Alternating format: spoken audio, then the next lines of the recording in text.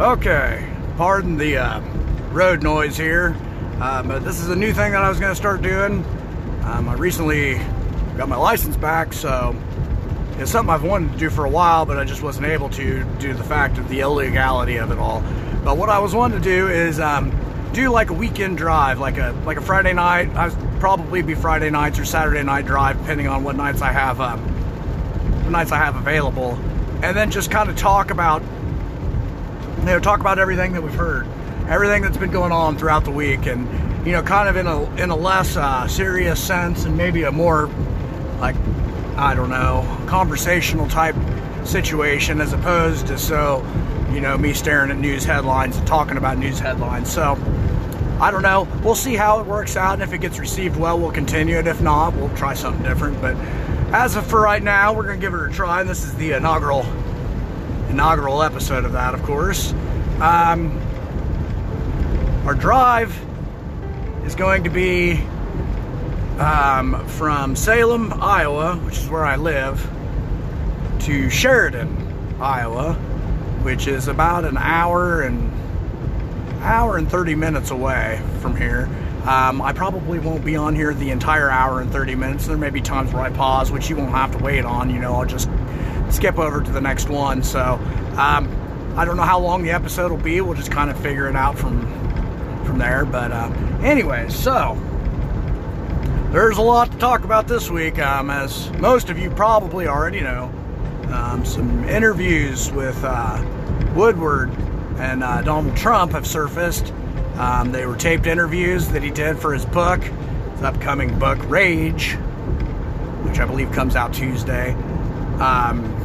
They're awfully damning, and I don't know how in the hell it ever even happened where these were ever on tape. I can't believe that Trump did it, first of all, agreed to having them recorded, and then I can't believe, knowing that he was recorded, he admitted to some of the things that he admitted to. We'll just get right into it.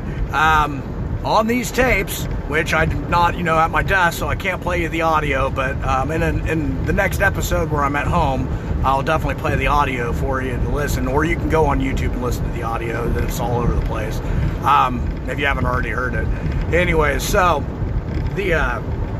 in this audio, Trump in early February, is admitting to how serious the virus is and talking about how deadly it is, and instead of his normal comparing it to the flu and saying it, and oftentimes it's not as bad as the flu, in this audio recording, prior to him ever telling the American people that, he said it's very serious. It's 5 times as serious as the flu, and it's going to kill a lot of people, and it's easily distributed, and it's easy to catch, and yada yada yada. All of this stuff, all the stuff that he denied, when he was making fun of people that were taking it too seriously.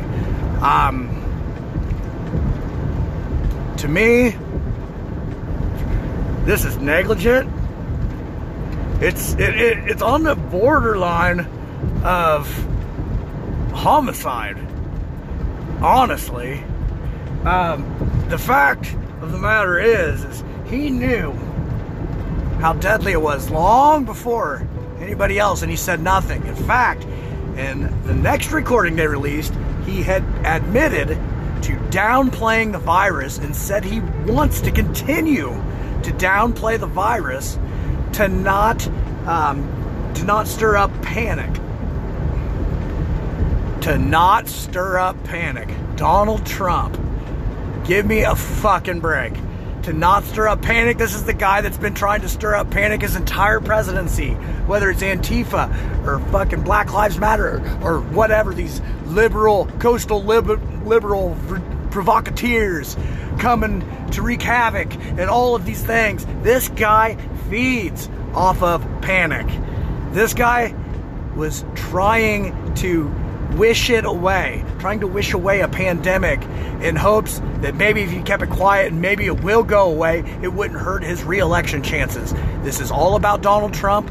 Everything Donald Trump has ever done has only been about Donald Trump. Plain and simple.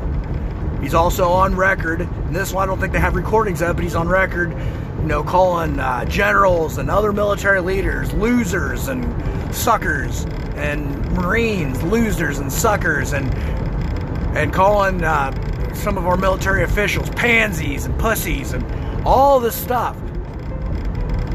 Guys, if this isn't enough, what will it be? What will be enough? This has got to be the straw that breaks the elephant's back. It just has to be. It has to be. Let's think about this. Our president, whom you trusted a lot, and you know what? Trump supporters should be the most pissed off about this. Us liberals, we expect it, and it does not surprise us. It does not surprise us that much that he would do this, because we already know how big of a snake he is. We didn't buy in to, to his lies like his supporters have. His supporters have been now completely betrayed, and their name has been besmudged. Because if you think about it, these guys have been backing him up solely on his word. Solely on his word. I gotta take a left. I'm sorry, I don't know if you can hear the GPS lady talking or not. Hopefully not. But if you can, I guess that's part of it. There she was again. Hopefully you're not hearing that. But if you are, I apologize for that.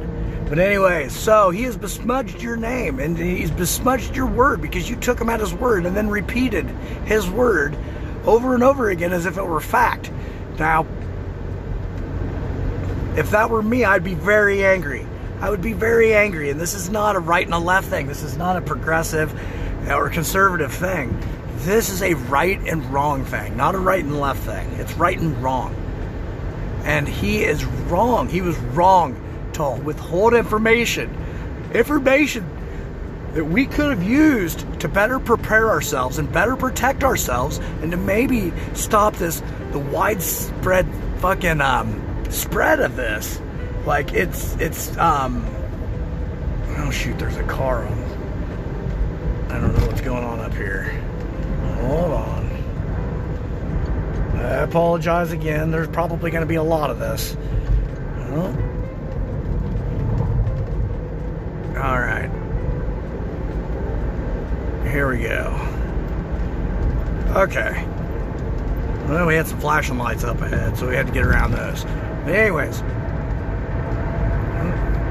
All right. So now I think she's done talking.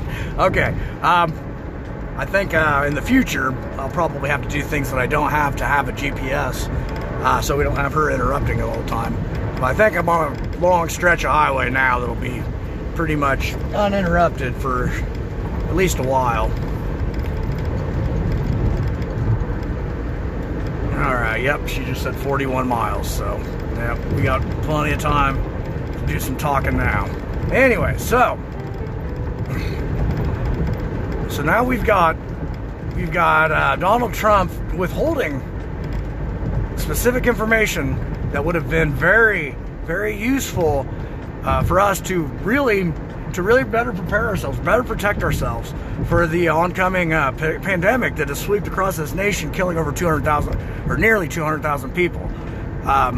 You're talking about hundreds of thousands of lives. Possibly could have been saved. And everybody's like, well, it still would have got it to some degree. Yeah, but had we prepared ourselves like South Korea? I know if you've listened to any of my other episodes, you've heard me talk about South Korea, and Taiwan's another one. Or if really any other country other than maybe a couple, you're looking at like numbers. Well, South Korea got their first case the same day we did, January 20th. Now, they ramped up testing, they isolated, they informed their public, they imposed mask ordinances, and they did these things because they've dealt with pandemics over there. Being over there in Asia, it's not their first time. It's not their first rodeo with something like this, where it kind of really was ours, at least one to this magnitude. But had we done that same thing, now remember they got their same case, their first case the same day we did. Now, obviously they're a smaller country, So you got to take that into consideration. When I looked it up, we have it's about 6 times, not quite 6 times the amount of people. So let's just say 6 times the amount of people. So any number they have, you have to multiply that by 6 to put it to scale as to how it compares to the United States. Okay.